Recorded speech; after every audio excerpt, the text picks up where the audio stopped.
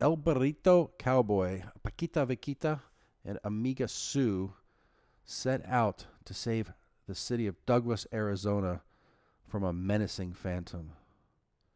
These are characters created by filmmaker Alfonso Sagun Casas, and they've been helping to teach children about healthy eating as part of El Burrito Cowboy's TV show. But now Casas has his team on the big screen, fighting to save Douglas, Arizona from this horrible phantom. Along the way, they showcase the beauty, the history, culture, and architecture that is so unique to G Avenue in downtown Douglas. Now, Casas first started his film career here in Tucson, down at Access Tucson, which is on Broadway in downtown.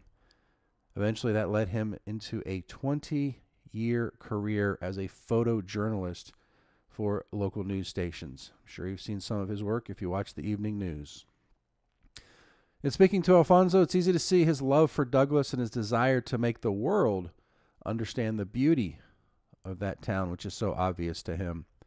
We met up with at a coffee shop to discuss his 20-year career, his children's show, the movie, and of course we had to ask about his New Year resolutions. Well, my name is Alfonso Sagun Casas. I'm a news cameraman and independent filmmaker. I've been working in TV for 20 years, and I've made every mistake in television you can think of. So, we all start in the same place. At one point, we don't know anything, and the thing about this field is that you'll never learn everything. So you're always gonna keep on moving forward, but you'll never learn everything. So that's why I really love photography and news. How did you get started with all of this? So when I was 8 years old, I was born in Agua Prieta, Sonora. I was raised in Douglas, Arizona. I was raised on both sides of the border. So when I was 8 years old, my parents went to the movie theater in Douglas, and there was a movie. They put all the kids in a Disney movie, and the Disney movie ended about 30 minutes earlier than the rated R action movie they went to go see. And I snuck into the back of the theater, and I watched the last 30 minutes of a movie called Extreme Prejudice with Nick Nolte and Powers Booth. And it was this big, huge shootout in Mexico. But that was pretty much the first time I've seen people that looked like me on screen, Mexican people. And yeah, it was this big shootout, but I was like, wow, I want to be that guy in the movie. That's so cool. I knew I was watching a movie, but I was like, I wanted to be that guy. So as a kid, I wanted to be an actor. It wasn't until much later that I started learning about, the behind the scenes. But even at a young age, probably like at around 12 years old, I learned about Steven Spielberg and Martin Scorsese, and I watched their movies and liked their movies. Eventually, gradually, I wanted to go more behind the scenes instead of being in front of the camera. So that's where it all started with the movie. Wow. When I first started in TV, there was a friend of mine who worked at the TV station, and I would tell him, hey, I'm going to make these action movies. I'm going to make these action movies. And he's like, you're not going to make action movies. You're going to make kids movies. I'm like, no, I'm going to make these action movies. I'm never going to make kids movies. Well, I'll never say never. I just came out with my first kids movie. Mm-hmm. And I'm going to pursue that. I'm going to try to make more kids movies.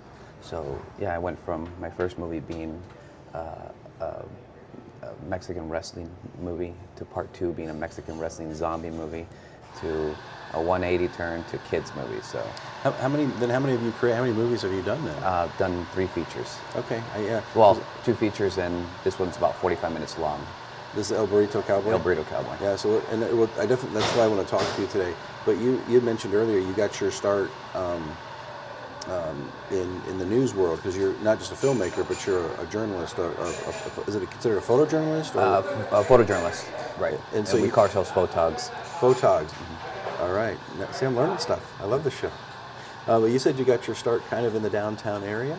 Yeah, so there was, in downtown Tucson, there used to be the Access channel, the Access Tucson channel. Mm-hmm. And I was awake like at 3 in the morning watching TV, and this movie came on, this low budget action movie. So I watched the whole thing, and I was really impressed. It was on Access Tucson. I was really impressed by it. So I called down Access and asked for the director's name, and they gave me his name and his phone number. I called him. He was filming another movie. I came down to help him, and that's how I got started. I started helping him and learning how to make movies with him.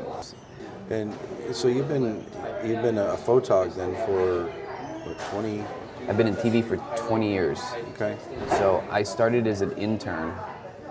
So what I did is I called up, Guy Atchley. He was a longtime news anchor for Channel 9. And I called him on the phone and I introduced myself and I said, look, I want to get into TV. I want to learn how to light, shoot, and edit. And I don't know what I should do. And he said, well, come down to the station. I'll give you a tour. And he gave me a tour. And then I got another tour at Channel 4. So you just randomly called him up? Just randomly. And he invited you down? Yeah, right. Cool. Yeah, I was pretty shocked when I still remember I was at my mom's house in the kitchen, and I called him and I asked for him, and they patched me through, and I was shocked that they patched me through. You know, I grew up watching him, and there he is on the phone with me, and I was just like, "How you doing, sir? You don't know me, but this is what I want to do, and I don't know what to do." You know, he's the only person I knew on television, you know, because I grew up watching him. I started at Channel 4 as an intern. And then from there, I got a job in the studio. But there were certain people along the way that helped me get the job, because back then it was actually pretty difficult to get a job in the studio. Mm-hmm. So the thing is, I was always on time, I worked hard, and the main anchor saw that, and I went into the office and applied for a job, and I did not get it because I didn't have enough experience. Well, that main anchor went in there and talked to the boss and said, I think you should give this kid a chance. So they gave me a chance, and then from there, the rest is history. I've been in TV for 20 years. How do you find stories that you're going to cover? Are you assigned, or do you dig them out? I'm assigned. Okay. So what happens is my day-to-day, I come in at 2 o'clock in the afternoon and have an afternoon meeting. News director, executive producer, all the reporters and producers, and they have a list of stories that they're going to cover for the day, and I'm assigned. But just because I'm assigned doesn't mean I'm going to stay on that, because you know the world changes really fast, and so I can go off and shoot one thing and say, hey, drop what you're doing, go over here. So it's you just never know. Every day is different.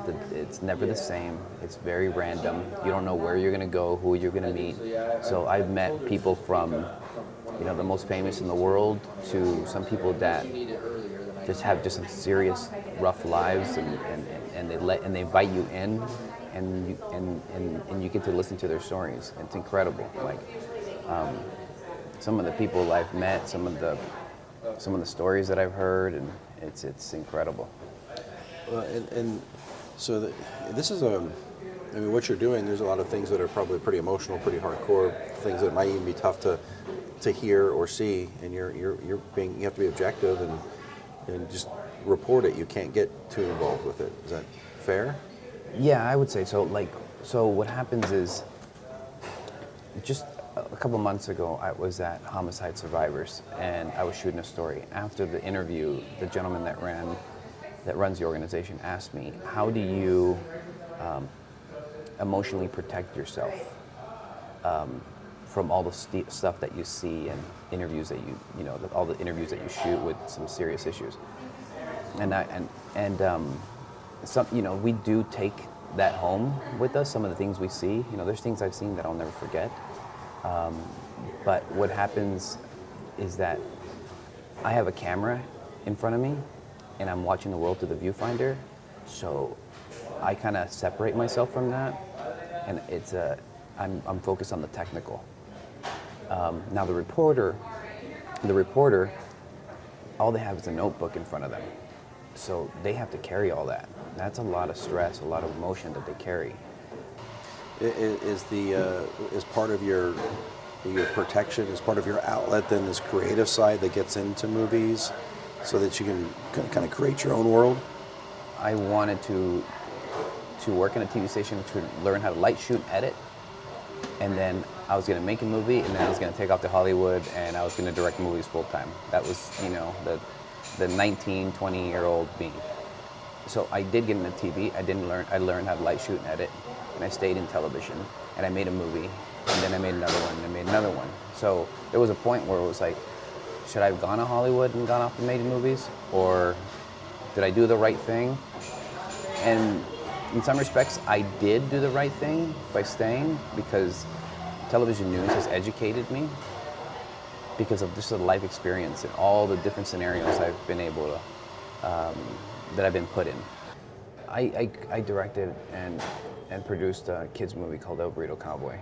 And I'm from, like I said, I'm from Agua Prieta, Sonora, raised in Douglas. So I was raised on both sides of the border. And when I was a kid growing up in Douglas, Douglas was a very vibrant town. Well, just like every town in America, their downtown has suffered and died out. And, you know, so what I'm trying to do is a couple things. I want to make some movies. I want to showcase my hometown in a positive light. And I want to see if our downtown can come back and be maybe like an artist hub of some sort, you know, maybe like kind of like how Bisbee is. And so I decided, you know what, I'm going to try to do all three in one. So I wrote this kids movie. The characters, El Burrito Cowboy, Paquita Vaquita, and Amigo Sue, go on a road trip adventure to my hometown of Douglas. The town is vacant, and there's a phantom scaring everybody. So it shows off the architecture of the town. It shows off the grand hotel that we have there. It's called the Gadsden Hotel. Beautiful lobby, beautiful hotel. I created a TV show, but also then I decided I'm going to make a movie, and that's where I made El Burrito Cowboy Saves Douglas, Arizona. So that was based off of a TV show that you were doing, or Right. are doing. So I grew up watching a TV show called Wallace and Latimer. It was filmed in Phoenix at the KPHO studios, and it's the longest running kids show in American history. So as an adult, I was thinking, you know, those shows don't exist anymore. I think it'd be fun to create my own. So that's where I came up with El Burrito Cowboy show. I tried to do the show years ago, but I didn't have a host. All I had is the costume characters, and it just didn't work out because somebody needs to speak to the guests and the kids. And so we reformatted and reshot it, and I shot a handful of episodes, and then from there I decided, you know what, I'm going to make a movie with these characters. And you say it's for kids, but the way you're describing it, this is a, you know, the kids aren't interested in the architecture and the history. That you're playing to a whole different audience with that movie. Right. So yeah, the movie in terms of Douglas, you know, it's the phantom, the scary phantom, and the characters. Those are for kids. But the other message is, look at our town. Yes, it's not in great shape right now, but it can become something great again. So yeah, it's 2 for 1. Who are your characters? So the main star is El Burrito Cowboy, and then there's Paquita Vaquita, she's a cow, and then Amiga Sue, she's like a 1950s cowgirl, and then there's the villain, his name is Tor the Terrible, and then there's the Phantom. Where can people find it? Is it? So the episodes are on YouTube. I'm working out some screenings for the next year, and I'm going to try to do a screening every month in a different city, and then we're going to launch the movie on Amazon. The movie will be up on Amazon for sale. So the show is available online. I saw you have a Facebook page, so we'll link to that. But the movie itself is not out yet. It's not out yet. You're going to go through the screening process. I'm going to go through some screenings, and then we're going to upload it to Amazon so people can download it, rent it, or eventually be on Prime. Okay, outstanding. I would love to, as you get to that, I'd love to, if there's some way I can be a part of that, at least to spread the word or do that, we definitely will. Just keep us posted on those timelines. Yeah, for sure. We are in the middle of our interview with Alfonso Sagun Casas. He is a filmmaker from here in Tucson, works on a lot of the news stories you might see on the evening news. He has a children's show and a film that he's just finished putting together and will be releasing early in 2020. We'll be back to finish up our interview with Alfonso in just a moment. You are listening to Life Along the Streetcar on Downtown Radio, 99.1 FM, and available for streaming on downtownradio.org. Well, we're going to finish up our interview with Alfonso Sagun Casas. We heard a really good story about how he came to be a filmmaker and his desires here to use his tools to revitalize the town of Douglas, Arizona. As part of that interview, we knowing as a year end, we tapped into our New Year's resolutions questions, and I wanted to make sure we shared this with you because he's got a very unique New Year's resolution that it actually started 5 years ago. So 5 years ago, I made a New Year's resolution was that So one day out of the month, I'm gonna go do or see something different. Maybe go somewhere I've never been before, or do something I haven't done in a long time. So I talked to my mom, for instance, and I asked her, "Mom, when was the last time you rode a bike?" And she said, "Ooh, maybe 1950." And I thought to myself, like, when was the last time I rode a bike? Or when was the last time I went ice skating? When was the last time I did this or that? And some of these things don't have to be these huge adventures. They don't have to all have to be, skydiving, which one of them was skydiving, but they don't all have to be that. It could be, going to Benson for the day. Some people have never been to Tombstone, and actually, they drive through it. Oh, I've been to Tombstone. Yeah, you drove through it, but have you stopped and walked around and gone to the shops? And that's what it is. It's just go and do something different every month. And it doesn't have to be extravagant. It doesn't have to be out of this world. It could just be as simple as, you know what, I haven't gone for a hike in 10 years. Well, this month, one day, I'm gonna go for a hike. There's people here in Tucson, unfortunately, that have never been to San Javier Mission, or have never been to Sabino Canyon. There's never been to Colossal Cave. And there's a lot of wonderful stuff in Tucson. There's a lot of wonderful stuff in Southern Arizona to see and to do. There's tons. Have you been tracking this? Do you have a list? I haven't tracked it down like this month. It's so, like, I have a Facebook page, and I put up, I assume like most people, just a highlight of their life, right? So whenever I go on a trip or whatever, or we go out for a bike ride, I'll take a picture. So, because I've always liked the idea of like scrapbooking, and putting pictures together and scrapbooking. Well, now we have Facebook to do that for us. So yeah, if you go through my feed, you could say, oh yeah, he's there, and it's not a thing to like. Your personal page, you don't. My personal page. Yeah. It's not one of those things I do it to like show off. It's just to keep track of my life, like document my life. So yeah, it has enriched me. I look forward to the next thing I do. I never do podcasts, so this could be one of them. This is something totally different. But you're intentional about it. Every month you sit down and say, I've got to do something this month that I haven't done ever or in a while. Right. It's very intentional. Yeah. I think that is fascinating. I'm going to start doing that.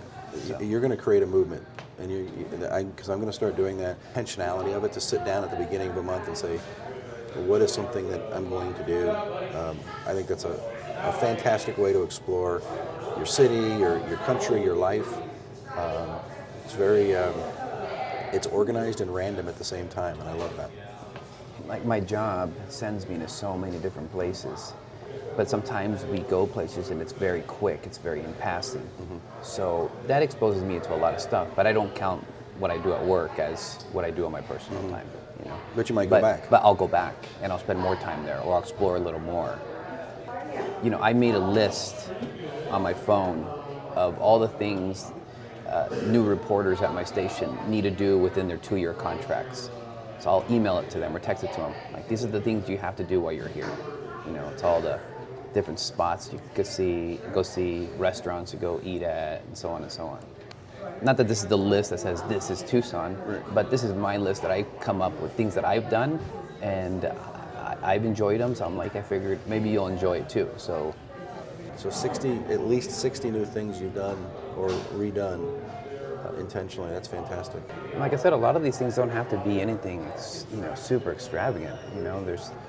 Do you ever sit around and get to the end of the month and like, oh crap, I haven't done something new, and you? No, I don't. It doesn't cause me any stress. So it doesn't. It's not like I'm on a deadline. It just happens when it happens, but it happens within the month. What a fantastic interview.